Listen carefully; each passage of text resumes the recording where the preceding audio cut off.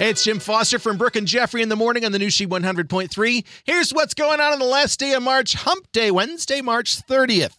Well, I could add Jim Carrey to the cavalcade of opinions on the Will Smith smackdown on Chris Rock at the Oscars on Sunday. He spoke with Oprah's GF Gayle King on CBS Mornings the other day and made it pretty clear what side he's on. If you want to yell from the audience and disapprove or show a disapproval or say something on Twitter or whatever, you do not have the right to walk up on stage and smack somebody in the face because they said words.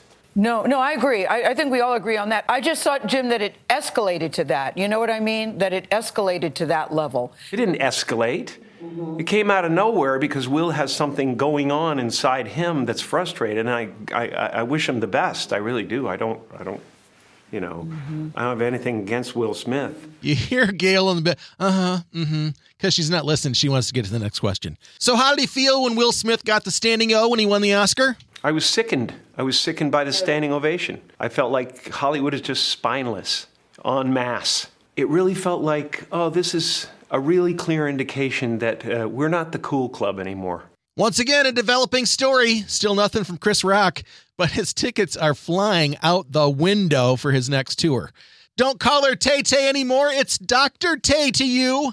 There's already a class on Taylor Swift at NYU. Now she's being given an honorary Doctorate of Arts degree when she addresses the class of 22 at Yankee Stadium on May 18th.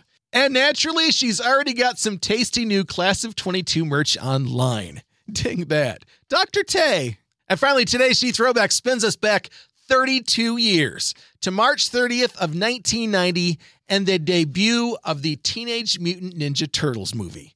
And the rest is history. There's your Wednesday morning flash. Have a great day, and thanks again for listening to the new She 100.3. Hits of the 80s, 90s, and 2000s.